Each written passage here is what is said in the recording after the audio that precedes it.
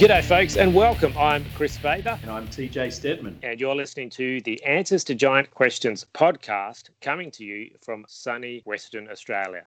We're back and we're on the downhill run now, leading to the conclusion of this first series of the podcast. This week we'll do the last of our scripture readings for study this season, the end of Creation Week, where God rests.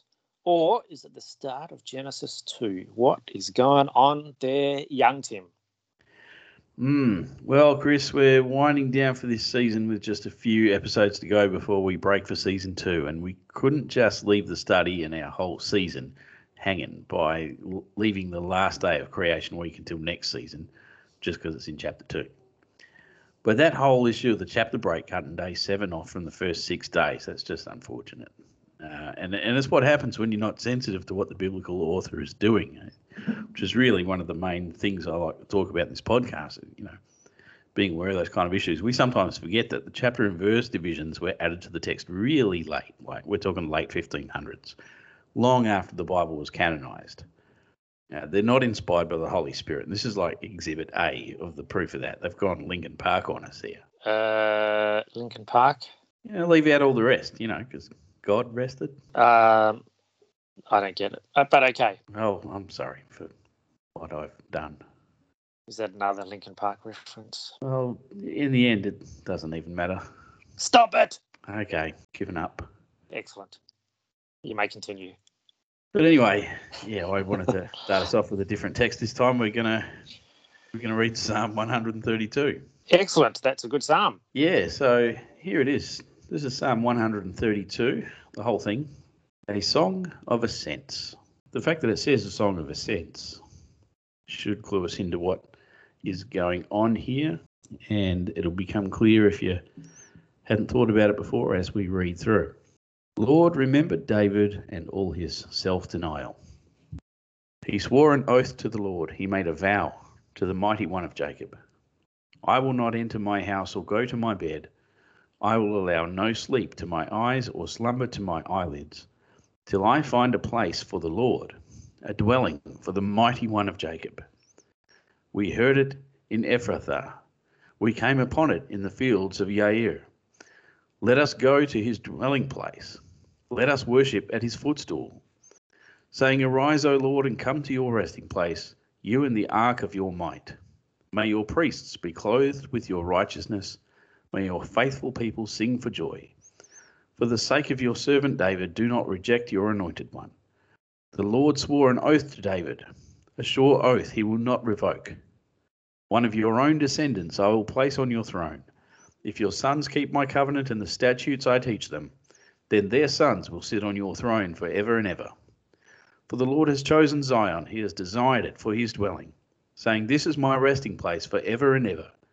Here I will sit enthroned, for I have desired it. I will bless her with abundant provisions. Her poor I will satisfy with food. I will clothe her priests with salvation, and her faithful people will ever sing for joy. Here I will make a horn grow for David and set up a lamp for my anointed one. I will clothe his enemies with shame, but his head will be adorned with a radiant crown. That is such an impressive psalm and chock full of psalmy goodness. There's so much good stuff in it. But we're not going to study all of that in detail, though, are we?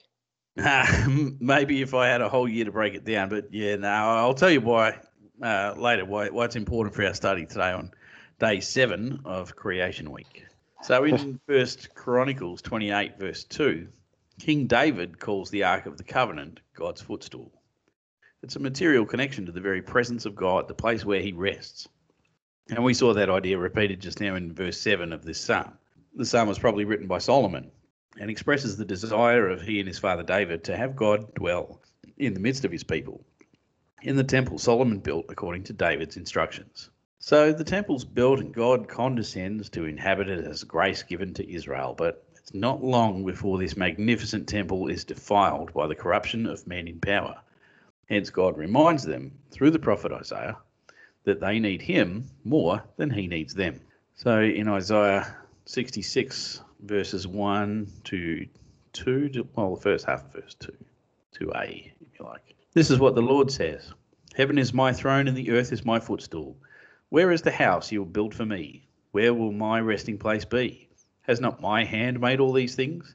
And so they came into being, declares the Lord. And later, Jesus echoed Isaiah when he said in Matthew 5, and this is verses 34 and 35, but I tell you, do not swear an oath at all, either by heaven, for it is God's throne, or by the earth, for it is his footstool, or by Jerusalem, for it is the city of the great king. So what was the foundation of the concept of the heavens and the earth being God's dwelling place? What made ancient authors describe the cosmos as the seat of God's power and government?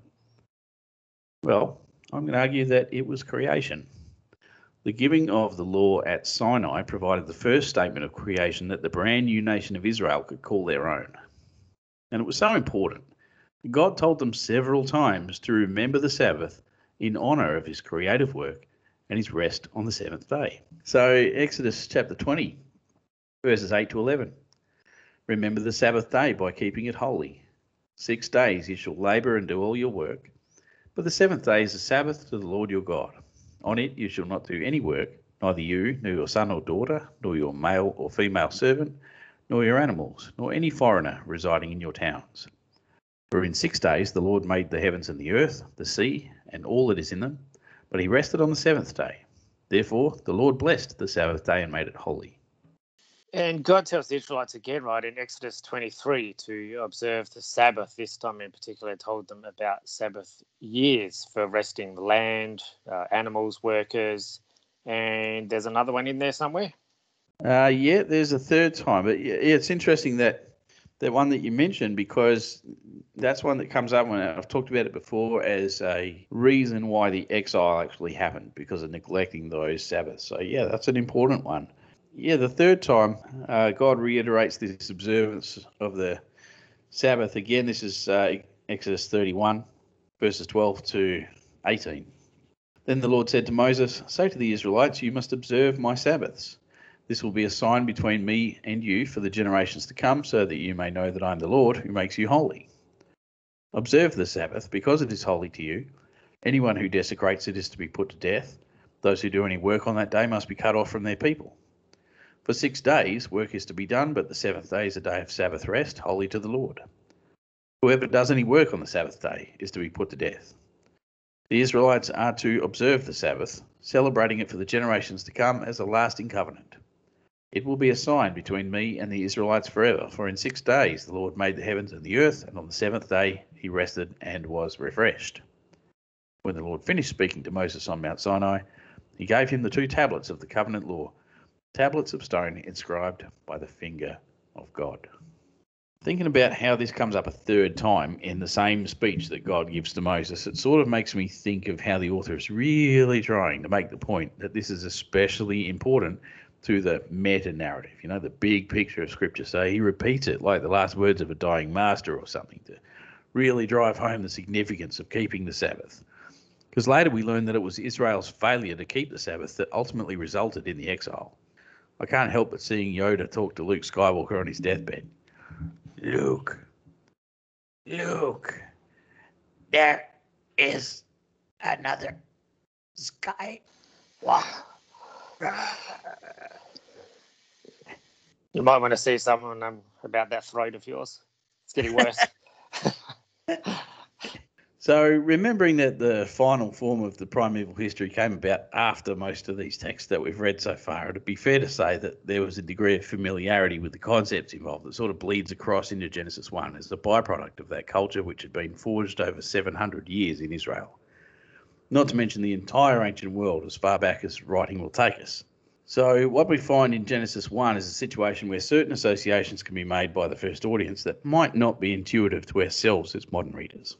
So here's our text from Genesis 2, verses 1 to 3. Thus the heavens and the earth were completed in all their vast array. By the seventh day, God had finished the work he had been doing, so on the seventh day he rested from all his work. Then God blessed the seventh day and made it holy, because on it he rested from all the work of creating that he had done. Okay, I get it. Actually, I don't get it.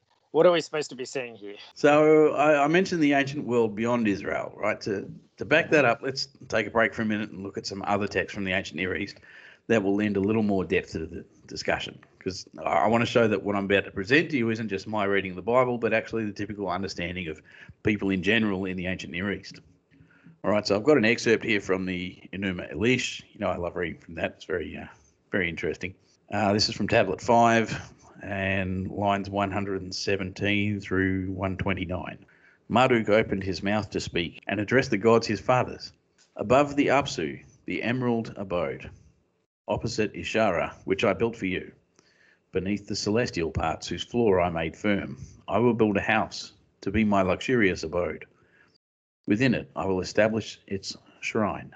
I will found my chamber and establish my kingship. When you come up from the Apsu to make a decision, this will be your resting place before the assembly. When you descend from heaven to make a decision, this will be your resting place before the assembly. I shall call its name Babylon, the home of the great gods. All right, so that's the end of that little quote there. And here's another one, again, a Mesopotamian context. This one goes back further than Babylon, so this is really old.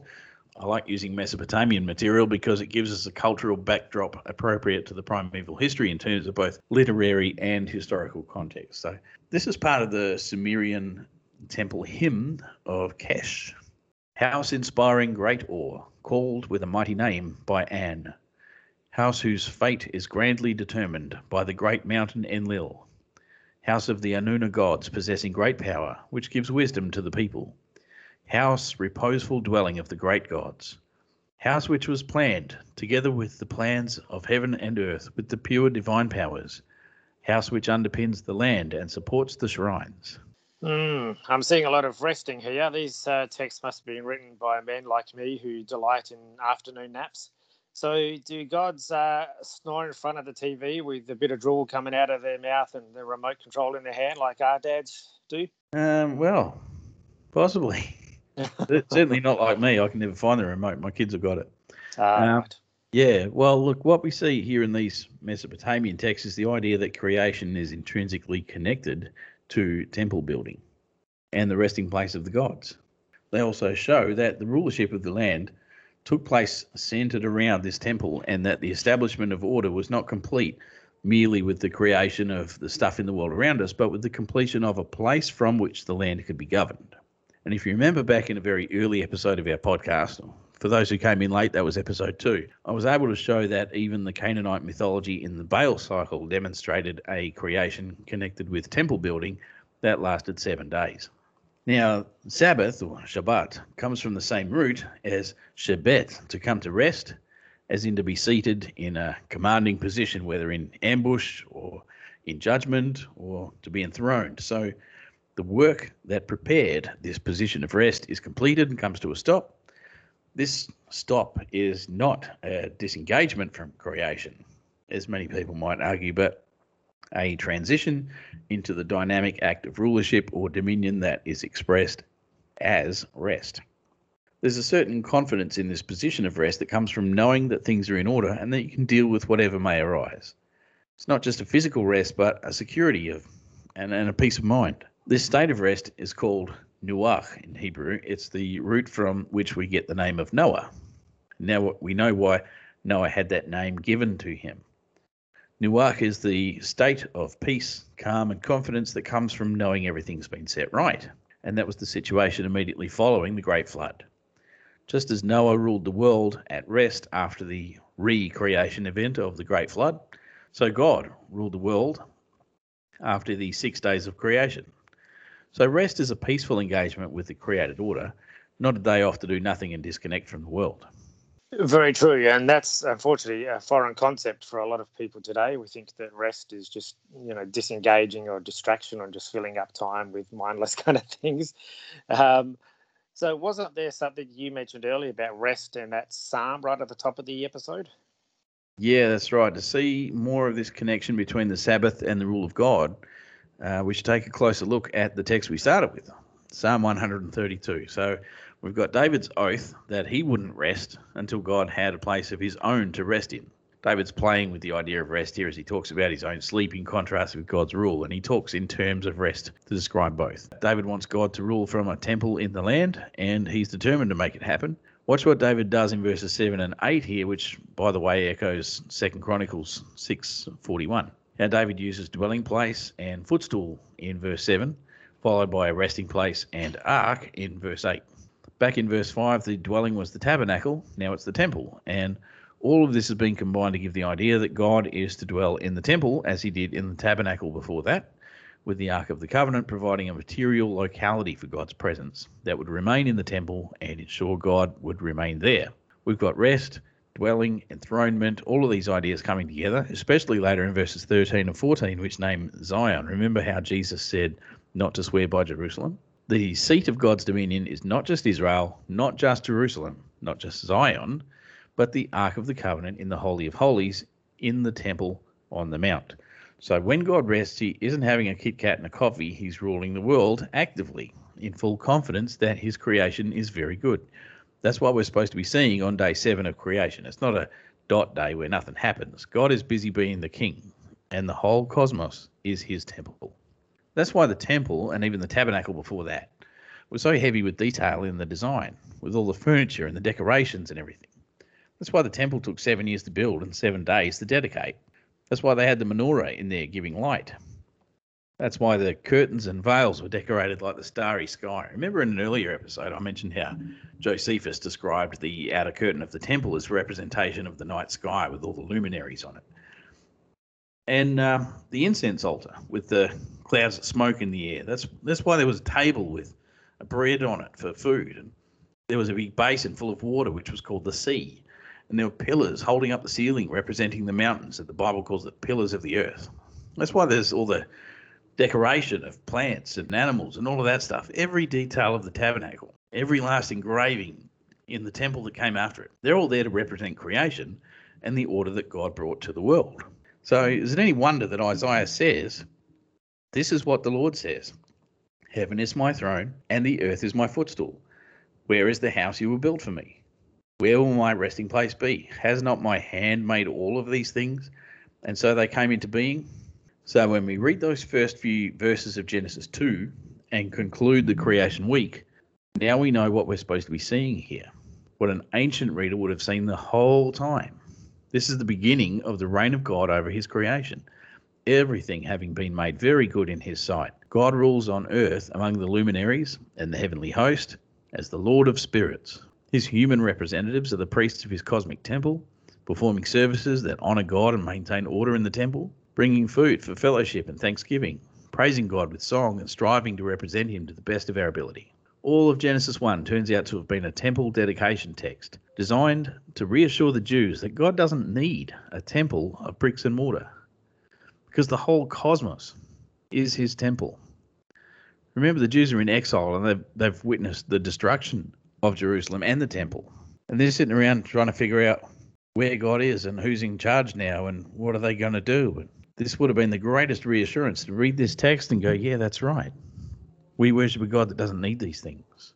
Now, we talked last time about how one of mankind's distinctive features was this ability to strive towards an ideal, to innately know how things were meant to be and to be able to serve others toward that end. So this is the picture painted here as we see ourselves as ministers in God's sacred cosmic temple, serving him not just in a particular building on a particular hill in a faraway country, but all over the created world. Over the course of 7 days, God has brought things into existence by giving them a divinely ordained purpose, a function and a name, filling each place with functionaries that carry out tasks. The heavens and the earth are the venue for this cosmic celebration.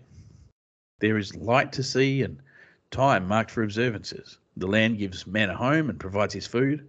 The sea limits his power and renews the land.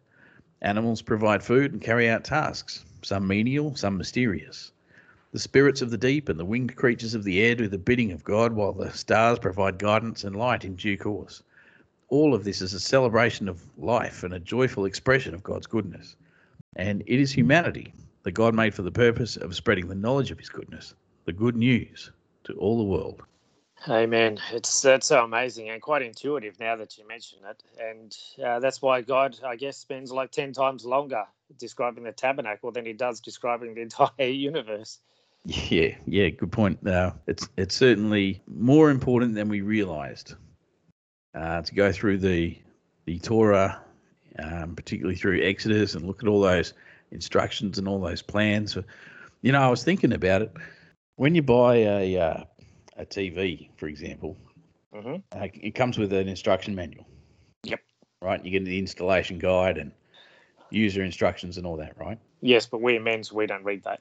No, right. Well, you know how you're gonna do it, right? You're gonna bung it up on the wall there, and you're gonna plug it in, and you're gonna fiddle about until it works. Yes. And, when that fails, then you'll come back to the instructions and, I suppose I have to read it. Oh, that's what, yeah, right. Why didn't I do that? And, you sort it out. And once you've got the thing up and running, here's what you do.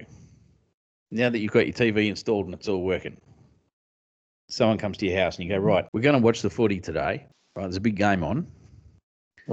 Before we sit down, I want you to read the user guide and the instruction manual. Okay, I've got the installation manual here. It's got it shows you where all the screws go and the thickness of the bolts that are required for the bracket that mounts it to the wall. And it's going to show you which cords you need to plug in and where they go. All right, this is important because you can't watch the game properly unless you know how all this was done. Right? Yep. Now, I swear there's people who look at their Bible and they're like, why have I got the user manual for this tabernacle in here? I don't care how they built it. What's that doing there? Right. And I think it's kind of lost on us because all these instructions are supposed to be telling us wonderful things that in the ancient world, in that mindset, those were important details.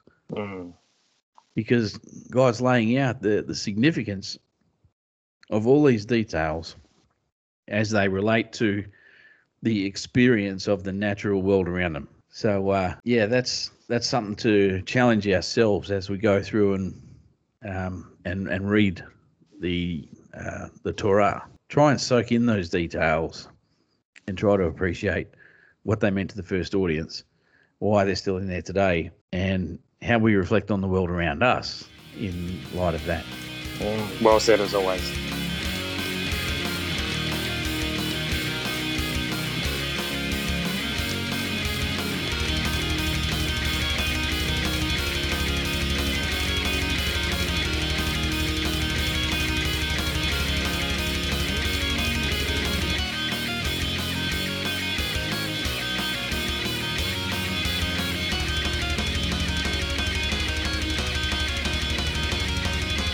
It's time for another giant warfare segment. Oh, wow. I said that like I was a game show host. So these have been really interesting. What have you got for us this week, Tim? Well, continuing our series on the serpent seed doctrines, today we're going to look at the idea that Satan gave rise to his own progeny by having intercourse with Eve in the Garden of Eden. I would have liked to address this when we get to the scripture in the course of our regular study, but creeping through the text as I do, that could take like a year to get there. So we're going to hit it now in keeping with this series, and when we do get into Genesis 3 and 4, I'll be able to look at other stuff in the text at that time. So maybe you haven't heard of this idea, but it is a particularly poisonous ideology that's been festering in the internet fringe communities, particularly among the Ancient Aliens crowd and the Gnostics. What about you, Kris? Have you come across this before? Definitely not. It's all new to me. And I'm curious what you're going to say.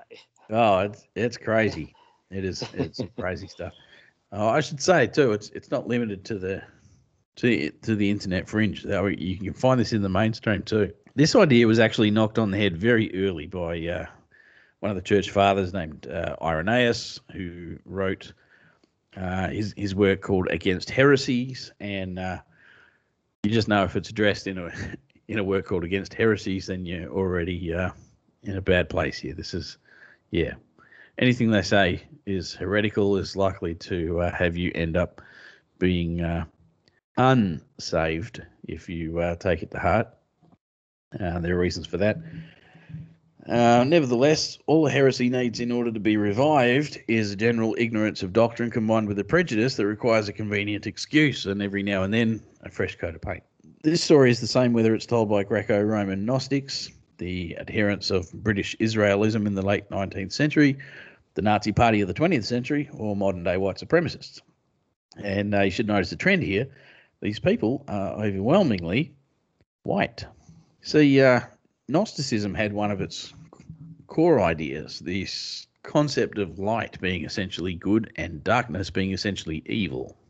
Now, that's okay if you're Roman or British or Aryan or anyone of that descent, and that's a group that includes my own ancestors since I have British ancestry. Because you're white, so that means according to Gnosticism, you're good, you're holy, you're a good person, you're like God. On the other hand, according to the Gnostics, if you're black, there's something wrong with you. The Gnostics would say that blackness is evidence of evil because light is good and dark is bad. Now, obviously, I disagree with this. Kris, also you disagree with this. And we're going to talk about why. I just want to say that publicly. Yes. But the idea that anyone with coloured skin is inherently evil has some very deep roots and lies at the core of what we call today the serpent seed theology. Now, I've had a lot of questions about this, so we're going to hit it now as a resource for those in the future who are asking. Let's just start with the idea that whiteness equals goodness.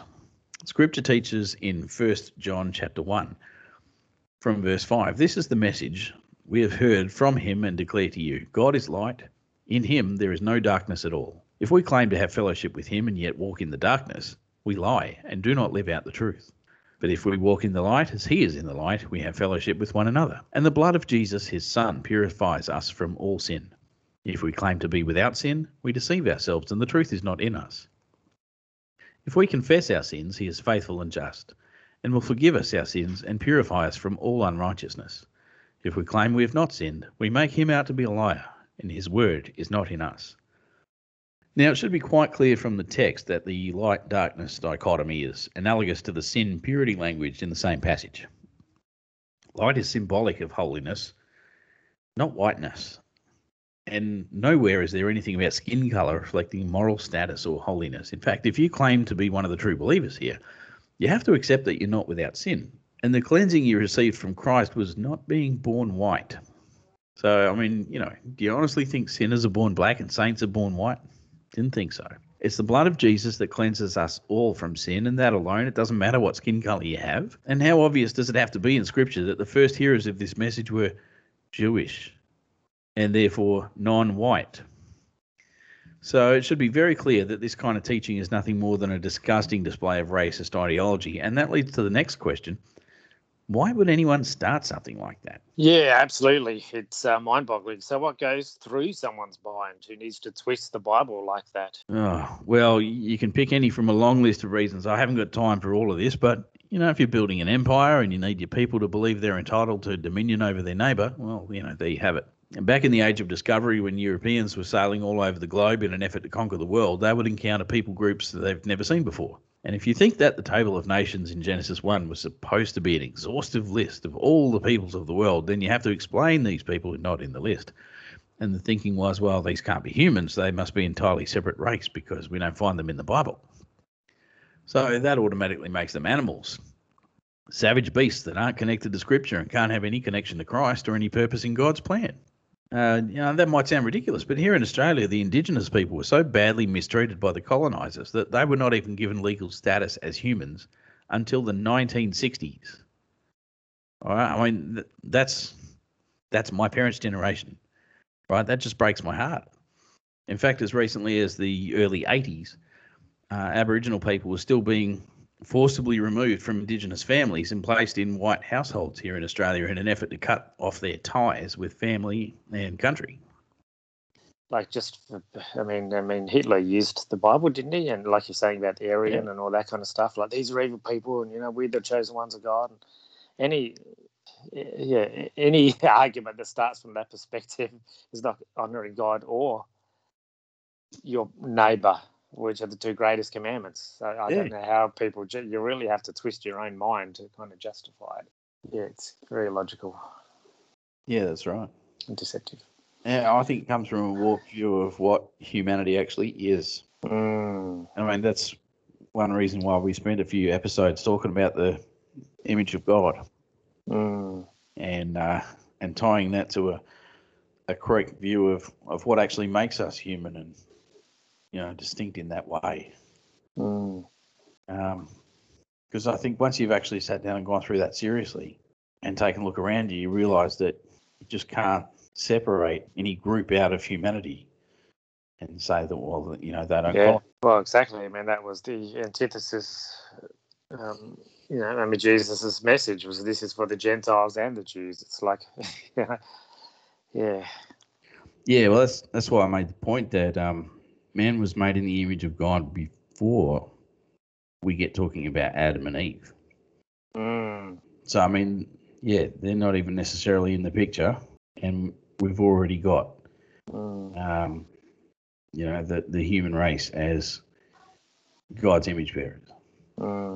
There is only one race.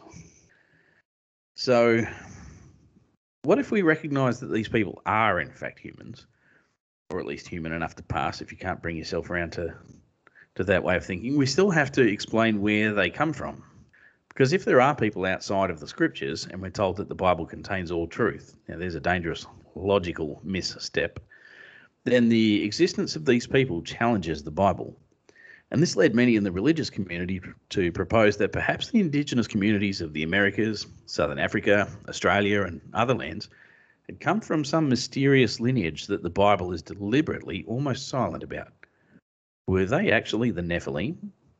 Obviously not.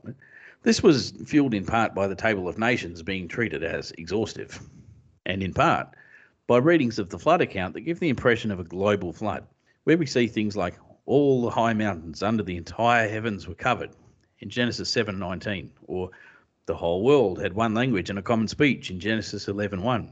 These were taken to be affirmations that the Bible had nothing to say about people beyond the continental landmass.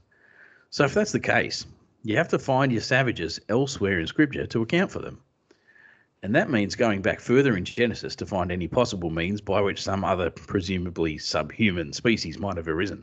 Now, on the one hand, you have your line of good guys in Genesis 5. We're only assuming they're good because of Noah being at the end of the line, but that's another story. And on the other, you have your bad guys, as exemplified first in Cain, the murderer. And we want to be like the good guys. So Cain receives this mark from God that makes him different, and then he goes away to some distant land. What if God made Cain black? Now we have black folks in faraway places just waiting to be discovered by good white Christians in the 16th century. I hope this makes you feel sick as much as it does me. But that doesn't go far enough, because if we're borrowing the story so far, Cain is still human, not Nephilim, made in God's image, and you can't have that if you want to have the right to treat these people as less than human so that you can take their land and claim it for king and country. The solution then is to claim some other parentage for Cain that separates him from Adam. And the way to do that is to take a very particular reading of Genesis 3 that muddies the waters concerning Eve's involvement with the serpent. So here's what the Bible really says in Genesis 3, verses 1 to 15. And we're going to read from the RSV. Now the serpent was more subtle than any other wild creature that the Lord God had made. He said to the woman, "Did God say, 'You shall not eat of any tree of the garden'?" And the woman said to the serpent, "We may eat of the fruit of the trees of the garden. But God said, 'You shall not eat of the fruit of the tree which is in the midst of the garden. Neither shall you touch it, lest you die.'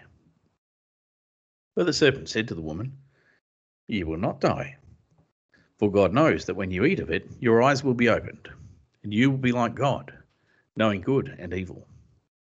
So when the woman saw that the tree was good for food, and that it was a delight to the eyes, and that the tree was to be desired to make one wise, she took of its fruit and ate.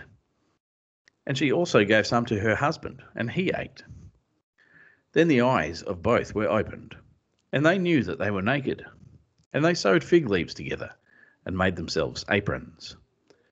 And they heard the sound of the Lord God walking in the garden in the cool of the day. And the man and his wife hid themselves from the presence of the Lord God among the trees of the garden. But the Lord God called to the man and said to him, 'Where are you?' And he said, 'I heard the sound of thee in the garden, and I was afraid because I was naked, and I hid myself.' He said, 'Who told you that you were naked? Have you eaten of the tree of which I commanded you not to eat?' The man said, 'The woman whom thou gavest to be with me, she gave me of the fruit of the tree, and I ate.' Then the Lord God said to the woman, 'What is this that you have done?' The woman said, 'The serpent beguiled me, and I ate.' The Lord God said to the serpent, 'Because you have done this, cursed are you above all cattle, and above all wild animals. Upon your belly you shall go, and dust you shall eat all the days of your life. I will put enmity between you and the woman, and between your seed and her seed. He shall bruise your head, and you shall bruise his heel. And going on to Genesis 4, verse 1. Now Adam knew Eve his wife, and she conceived and bore Cain, saying, I have gotten a man with the help of the Lord. All right, so that's our readings from the scripture. Now, we picked up in the RSV the use of seed there in 3:15, which gave rise to the name of this doctrine. It's very pervasive. You can find this doctrine among many Baptists, but not all, among many Pentecostals, but not all, among many Jehovah's Witnesses, but not all, and among countless other groups, both fringe and mainstream. It's actually popular in some Reformed circles because if you take your hardcore Calvinism, where some are created for eternal life and some are created to be objects of wrath, well, it fits hand in glove. You ask a serious Calvinist if some people are the seed of Satan, and they'll just say, well, yeah, of course. But it takes some serious effort to be able to get this out of Scripture. So here's how you make it work. First, you have to pretend that eating is a euphemism for sex. Then you have to pretend that the fruit of the tree of the knowledge of good and evil is the same thing as the serpent himself. Then you have to argue that Eve realizing she was naked was because she'd just been having sex and somehow she doesn't realize this before or during having sex. Did she do it with her clothes on? In another version of this, it's the beguiling that apparently means having sex. Again, there's no leg to stand on here, but whatever. Is that a serpent joke? He didn't have a leg to stand on. Ah, good one. All right. And when the serpent says your eyes will be opened, it's apparently a euphemism for the opening of the womb or something like that, despite the fact that these euphemisms don't work anywhere else in Scripture and would have to apply to Adam as well. Oh, yeah, that's right. Adam did this too. Does he have a vagina? Was he doing it the serpent too? And come on. And then you also have to ignore the only genuinely correct euphemism that does appear in the text, the bit where Adam knew his wife Eve and she conceived and bore Cain. And after all that, you have to assume that Eve was lying or deceived when she said that she'd gotten a man with the help of the Lord. That's Yahweh there. So apparently it was not Yahweh, but Eve said it was, and actually it was the serpent, or was it? Yeah, no, it's just the kind of thing when personal prejudices or political ideals or, you know, whatever it is that motivates the thing in the background, when that becomes more important than Scripture, then you start trying to find other ways to read the Scripture to make it work. And, yes. Yeah. So, okay, now I can justify it. Mm. I don't have to feel bad about my hate. Yeah, it's pretty you know, scary. the sure way to trip these things up is to just go back and check the rest of Scripture. You know, does it match up? I mean, you know, you just don't find the kind of twisted use of terminology anywhere else in Scripture. You know, this when Eve says that, you know, the serpent beguiled me. Oh, that we were doing it. Like, that's how do you even get there? Like, you know, there's just no support for that. No. And as I say, you have to take pretty much everything in that whole 15 verses there of Genesis 3 and then ignore half of Genesis 4:1 and use that as your basis. And as I say, then it sort of starts to twist in other things like the Nephilim and the rest of it. Oh, well, you know, they must have been black people. You know, like, it's mad.